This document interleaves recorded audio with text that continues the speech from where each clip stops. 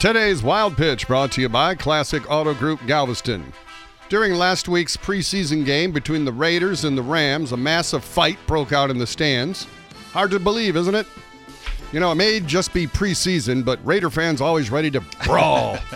Vegas, the new home of the Raiders, saw this, and they're not going to take it.